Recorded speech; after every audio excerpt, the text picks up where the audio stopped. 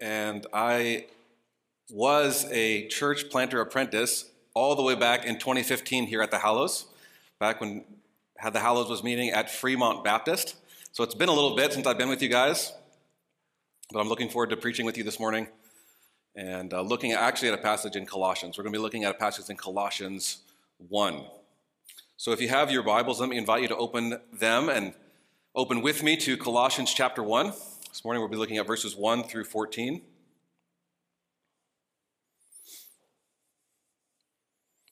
As Andrew was preparing for his sabbatical, he asked me if I'd be available to preach with the Hallows, and I was honored by the request. I love this church. I love Andrew and Kim. Pray for this church. I pray that Andrew and Kim have a wonderful time on sabbatical, that they find rest and clarity and enjoyment.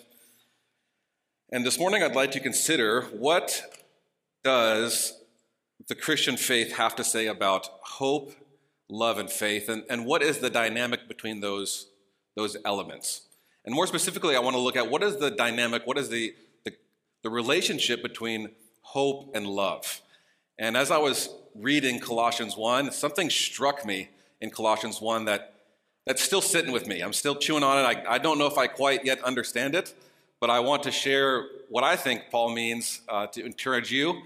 And I think there's some gospel truth and promises that we can cling to in Colossians 1 that I'd like to encourage you with. You guys cool with that? All right.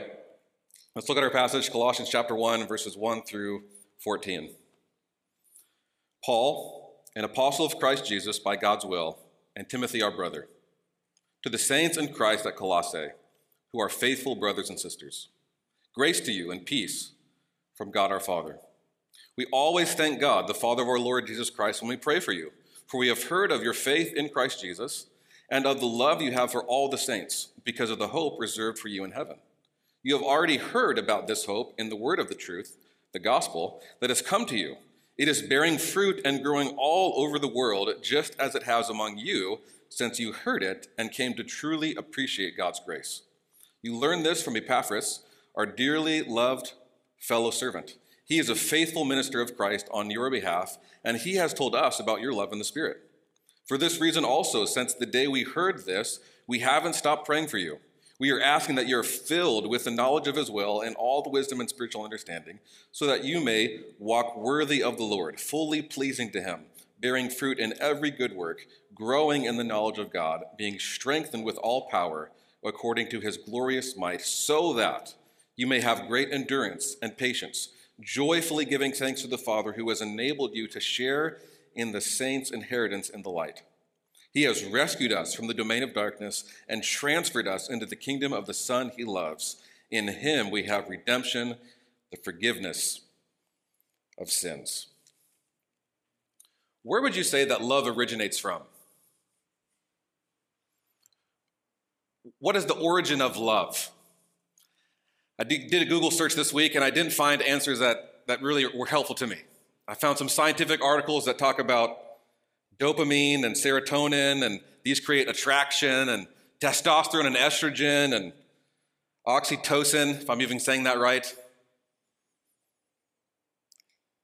You look at movies, and I have 3 girls. Addison is almost 6, Avery is 4, and Anna is 1. And of course, Disney is a thing in my household, and Disney princesses. And it seems like in Disney, love just happens to you.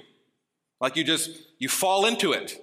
You're kind of like walking down the street and you trip into a hole and, oh gosh, I fell into a love hole. That just sounded a little weird to say that. But it's just something that happens to you. Like you almost have no control and experience over it. We fall into it, but then we can fall out of it. Like I said, I was recently studying Colossians, Paul's letter to the church in Colossae, and there was a striking thought, a thought-provoking comment that Paul makes here about the relationship between hope and love. And I'd like to consider this morning the need that we have for hope, what the fruit of hope is, and then what's at the root of hope. So those are kind of the 3 headings we'll be looking at this morning as we consider the passage. Hope is a powerful force in our lives.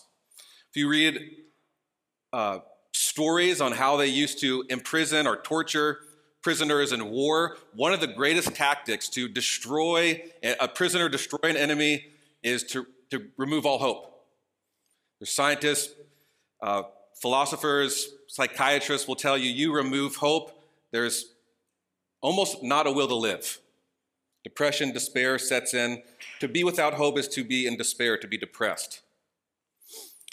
One of my good friends is a licensed psychotherapist who owns and operates Beer and Counseling, Christian. And Christian tells me and shared with me how the more and more he's seen in society, how people have no hope. The increase of depression, anxiety, problems, mental health decreases. We are in need of hope. Social unrest, our lives have been turned upside down from the pandemic. There's now inflation that's out of control, increased depression and anxiety, and we see, he shared with me, failure in relational hopes.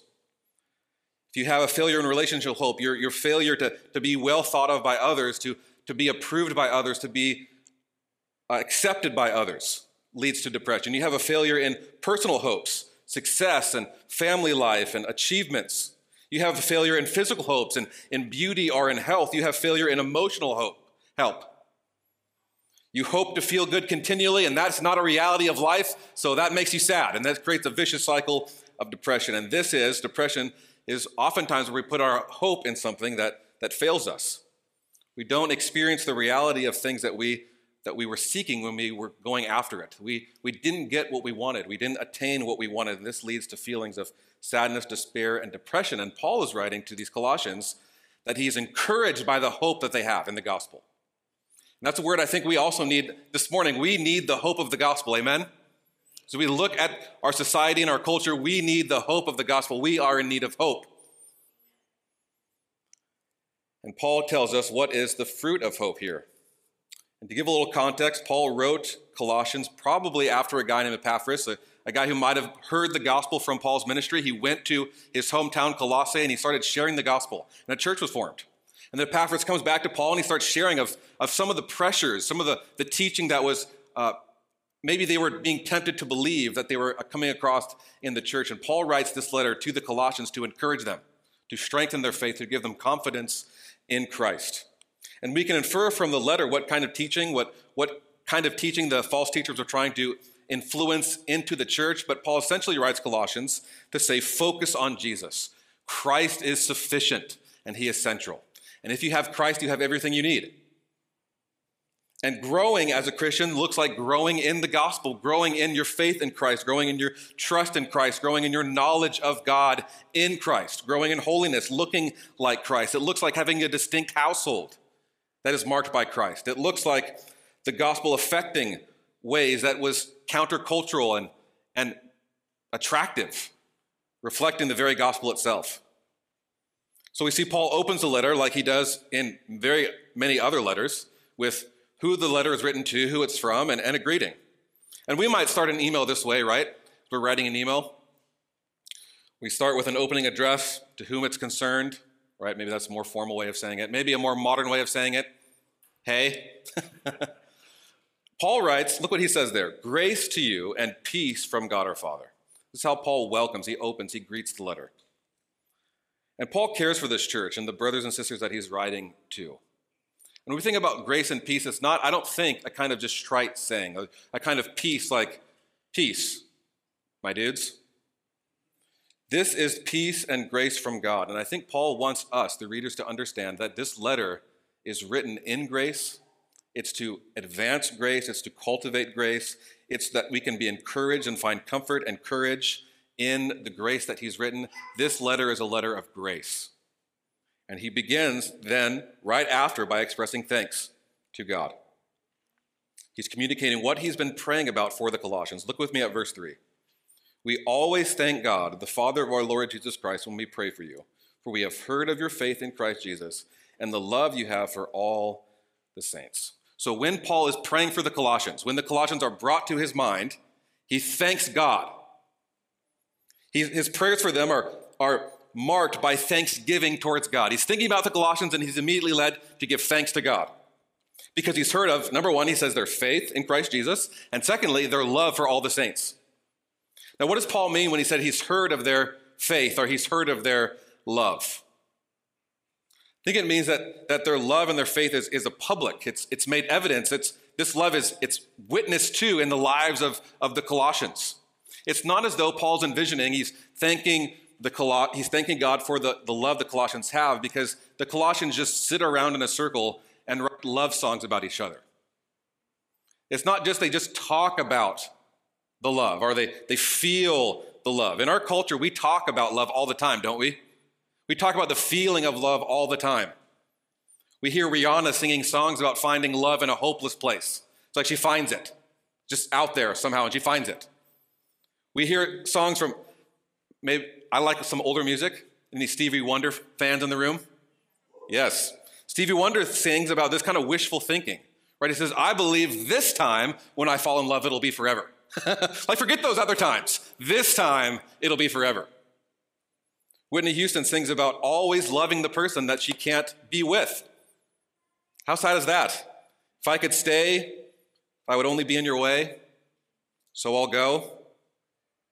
But I think of you every step of the way. And we all want to burst out into song right here because we know what comes next. Beyonce talks about love making her go crazy. What is love? Well, in the Christian faith, love is described not simply a feeling, but it does something. It leads to an action. When many people think about love, it's kind of talked about a feeling of consumed, a desire, crazy in love. It's often thought about as being more feelings. It's a mysterious feeling. It's an elusive feeling. It comes and goes. It waxes and wanes. You fall into it. You fall out of it. The heart wants what it wants. Is love that's just uncontrollable desire. The Christian faith describes love as it's demonstrated, it's received, it's responded to. It affects actions. It affects posture. It affects tone of voice. It's displayed in physical acts of service. Jesus talks about loving others, and he defines it as doing good to them. Jesus describes that there's no greater love than laying down your life for your friends. Jesus describes love as self-sacrificial, other-oriented. Love involves actions and words and communicating what's true of others and what Christ has said. Love is demonstrated in relationship. The scriptures talk about love as being patient and kind, and doesn't envy, it's not rude, it's not arrogant, it's not selfish, it's not irritable, it's not resentful, it's not envious. This is love. And notice what Paul doesn't say. We thank God, the Father of our Lord Jesus Christ, when we pray for you, for we have heard of your faith in Jesus Christ and the love you have for all the saints, because we've heard you have such amazing church services. Worship, wow, amazing. Your pastor has a trending podcast. Oh man, you guys are killing it. Your giving has gone up. You've baptized the record numbers of people this year. I've heard about you guys serving coffee, and it's not cheap coffee. You really go all out. Well done, guys. He says, no, I'm thanking God because of the love you have for one another. And what is the basis of this love? Look at verse 5. Because of the hope reserved for you in heaven. It seems like Paul is saying that the basis of their faith and their love is hope. The fruit of hope is love. In other words, the hope laid up in heaven for them, the hope that they heard about in the word of truth, the gospel. The gospel, in other words, I think the gospel is the basis, the motivation for faith and love. The love that Paul is talking about here for the saints comes from the confident hope that they have in God. The hope that they have received and that's been reserved for them in heaven. The faith and love spring forth from this hope. N.T. Wright says it like this in his commentary on Colossians. The solid facts about the future hope of Christians are a powerful motivation for constant faith and costly love in the present. In other words, what you hope in, what you bank your life on, what you rest in affects how you live in the present. And Christian hope is a powerful motivator, a motivational power, a love-empowering kind of force. This is hope. The word hope that Paul uses for is not the way that we might use it in the sense of, man, I hope that I can have nachos today for lunch. I do hope that. I love nachos. It's not the kind of hope that we can say, when we were back before March Madness and said, I hope that my bracket is not destroyed in the tournament. And of course it was. I did terrible. It's not the kind of hope that Seattleites and Mariner fans for ages have been praying. I hope this is the year. Every year we say that, and it's disappointing every single year. In other words, it's not an anticipation, it's not an expectation like it's in doubt. Christian hope is not like that. The hope of heaven, it hasn't yet been fully experienced yet, but it's going to happen because it's rooted in what Jesus has done. The believer's hope then is the basis for this faith in God's promises for this life. John Calvin describes hope will never be inactive in us so as not to produce love. He says this, "For it is of necessity that the man who is fully persuaded that a treasure of life is laid up for him in heaven will aspire thither." How many times have you heard that word used today? Thither. Looking down upon this world, meditation, however, upon the heavenly life stirs up our affections both to the worship of God and to the exercises of love. So the Christian hope, I think Paul is saying here, the Christian hope, it shapes, it affects. The hope of the gospel, the hope of Christ, empowers faith and love. Paul says that this hope you heard of before, it's in the word of truth, the gospel. That it's come to you, this powerful message of Jesus' life, death, and resurrection, it's come to you, it's bearing fruit all over the world, just as it has in you, since the day you heard it. It's a message of the grace of God. And then I thought, as I was studying, well, how does that really work? How does hope empower love? And I started to do some reflection upon my own life. How does this play out? How does hope in Christ, how does Christian hope empower? How is this the basis for love for other Christian brothers and sisters? And I mentioned a song earlier by Beyonce, Crazy in Love, and I think she actually hits on this in her song. If you're not familiar with the song, it's a song by Beyonce called Crazy in Love, and these are some of the lyrics. She sings, got me looking, I'm not going to sing it, I'm just going to read it. Got me looking so crazy right now, your love's got me looking so crazy right now. Got me looking so crazy right now, your touch got me looking so crazy right now. Got me hoping you'll page me right now, your kiss. Got me hoping you'll save me right now. Looking so crazy, your love's got me looking so crazy in love. What'd she say there? Got me hoping you'll save me right now. Got so crazy in love. Beyonce is singing about hope. I hope that you'll save me, the touch, the kiss, the embrace.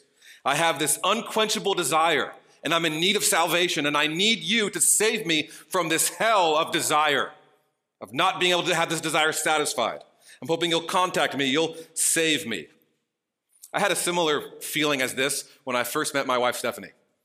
I was 16, she was 15. And I thought that I loved her. I thought it was love at first sight. I had these immense feelings. I was always thinking about her. We communicated on this thing back in the day. It was called MySpace. And MySpace had this little icon that would say, online now. And I just waited for that little icon to say, online now, so I could chat with her. I couldn't stop thinking about her. And there was an innocence, I think, to this love, but there was also a sense of lust. And as I've learned, and I'm growing to learn what love is, I've heard someone helpfully describe lust is, what can you do for me? And love is, what can I do for you? Now, I was thinking back, I was convinced more and more that when I fell in love, and as I've done premarital counseling and marital counseling as in pastoral ministry, I'm more convinced that when people say they have fallen in love, it's oftentimes fallen in lust. What's really happening is falling in lust, and over time, as a couple grows in age and experience, they actually begin to learn to love one another. As those feelings wane, as that kind of overwhelming desire goes away, you really do begin to learn how to love one another. I've seen this in first-time parents with their children, and kind of they have kids hoping that, the marriage isn't exactly what we desired. If I have kids, then I'll be happy. And you have kids who are like, nope, that's not working out. See, parents get so frustrated and bitter towards their children. And looking back at my relationship, I was hoping for companionship. I didn't have the emotional awareness, or understanding, the self-understanding to give words to this. But looking back, I see that I was hoping for companionship. I was hoping for acceptance. I was hoping for intimacy. I was hoping for sexual fulfillment. I was hoping for belonging. And Stephanie is who I put my hope in. And there's a sense in which I love my wife when I met her back in 2008, but there's a greater sense that now I love her more now than I ever did before. And I'm learning to love her. And when the infatuation fades, when the falling in love, the journey of hope to love begins. Because when your hope fails you, it leads to a despair, frustration. For example, if you come into a church and your hope is for deeper friendship, your hope is in what can I get out of this church, you'll be disappointed. Because the hope is not solid. Relationships are fluid, we're permeable, we change. If two people become friends and they're in it for what can I get out of this relationship, they'll constantly be disappointed and frustrated, and there'll be opportunities for bitterness. But if two people come into a friendship, into a relationship saying, my hope is in Christ, my conviction is if the hope is in Christ together, then they are actually truly freed to love one another. It's not about what they get out of it. They've received, they're by faith received what Christ has done for them, and they can truly start to love the other. When you hope in Christ, you are freed to truly love. You are free to love freely and freed in this hope, because your hope isn't in what that person is going to provide for you. Your hope isn't in what you can get out of them. Your hope isn't in something that can be taken away. It's not in something that's secure. It's not about what you can do for me. You're believing, you're receiving the benefits of Jesus and the presence of Jesus and the promises of Jesus, and you're able to ask and to posture yourself, what can I do for you? That's what Paul is saying, I believe, when he's talking about the reason for the faith and love being rooted. It's because of this hope. Paul is saying, I've heard of your public love, and this love springs forth from the root of hope, and love is the fruit of that hope. So we've seen now the fruit of hope. It's faith and love. Let's consider what might be at the root of hope. What is Paul grounding the hope of the Colossians in?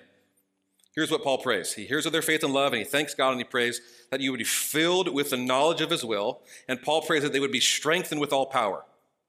He doesn't pray, I pray that you'd be filled with all knowledge of his will, that you might be superior students, that you might be self-righteous and know-it-alls. He's saying filled with the knowledge of his will for what? What's the outflow of this knowledge? Look at verse 10. So that you may walk worthy of the Lord, fully pleasing to him, bearing fruit in every good work, and growing in the knowledge of God, being strengthened with all power according to his glorious might. In other words, being filled with the knowledge of his will and all spiritual wisdom and understanding leads to a life. In the Jewish thought, kind of walking was attributed to behavior, a conduct of life, a life that's increasing in the knowledge of God. Your behavior, your actions, it's worked out. This wisdom is changing. It's calling you to look and reflect more of the character of Christ. So to be filled with the knowledge of his will, it includes a life that's increasing in the knowledge of God. It means growing in humility.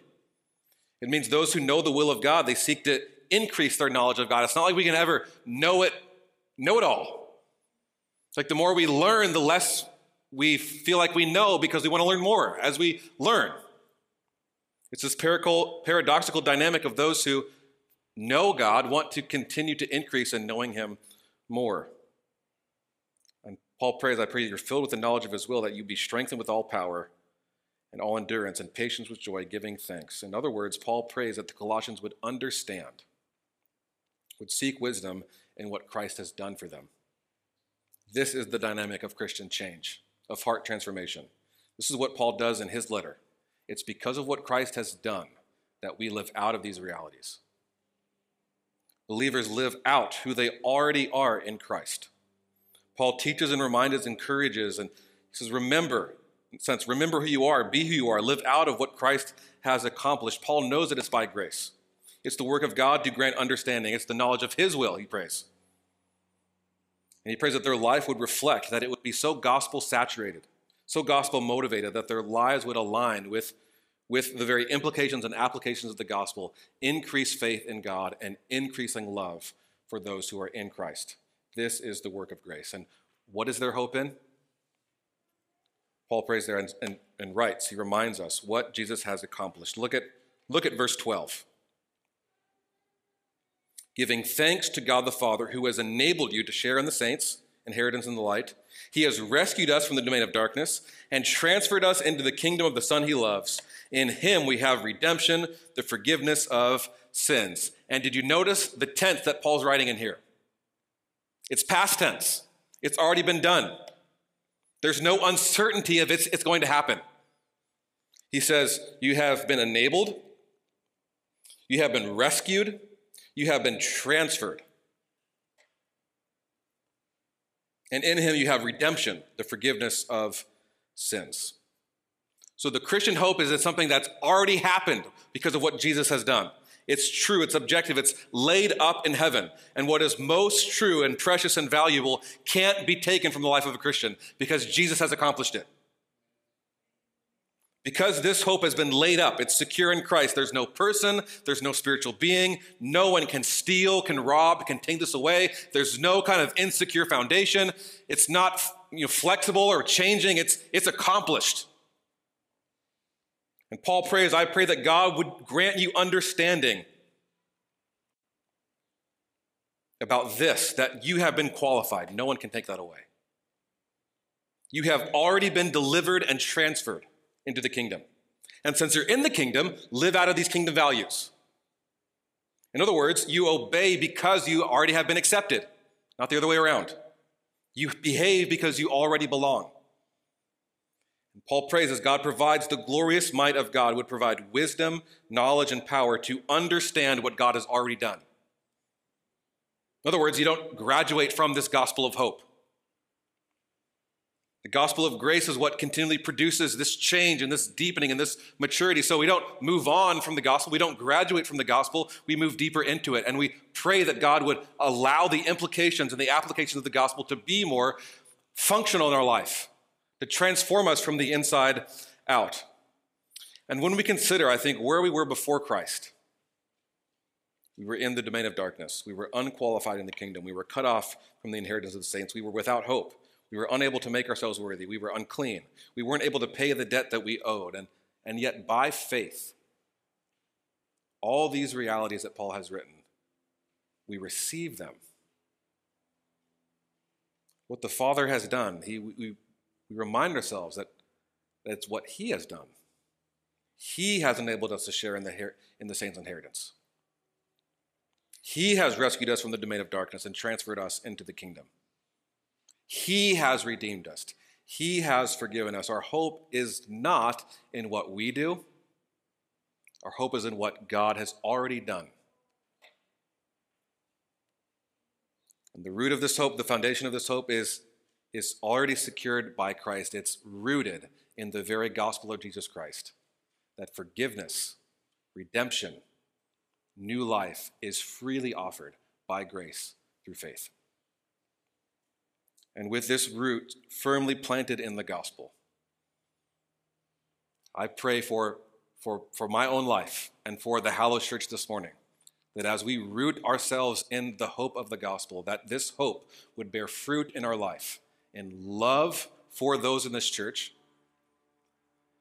and faith in Christ Jesus. Amen? Let's pray.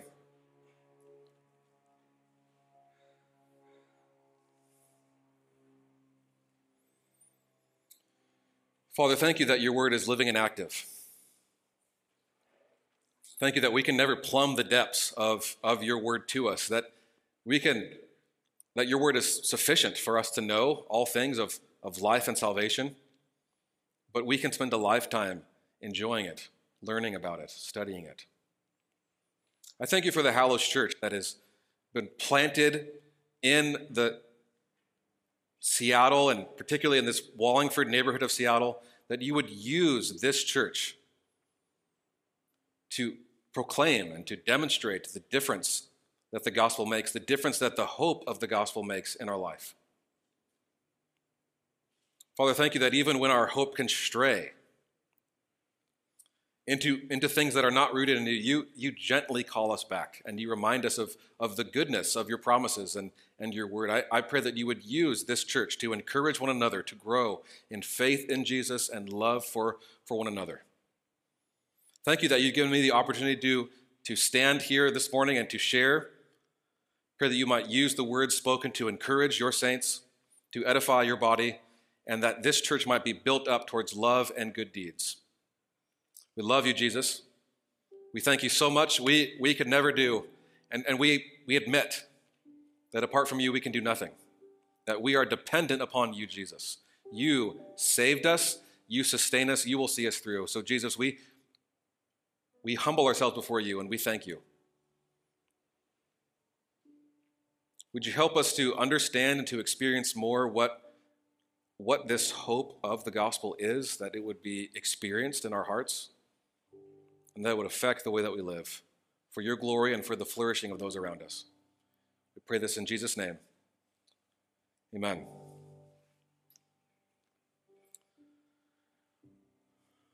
Well, every week at the Howless Church, you partake in something that's called the Lord's Supper, communion.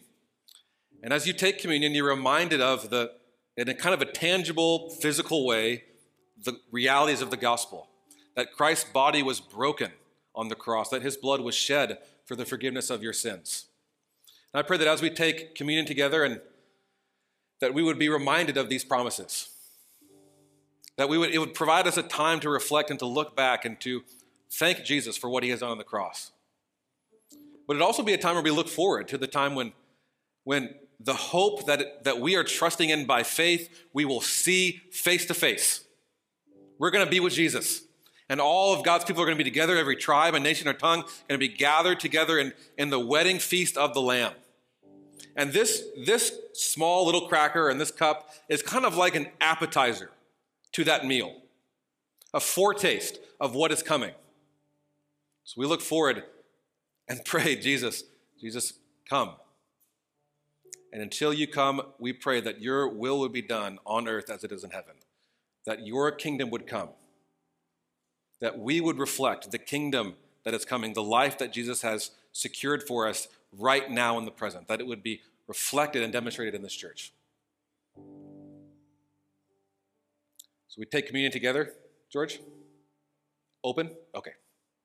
Well, as you guys take communion, respond in worship as we have more songs to sing, and that we would praise Jesus and worship Jesus together.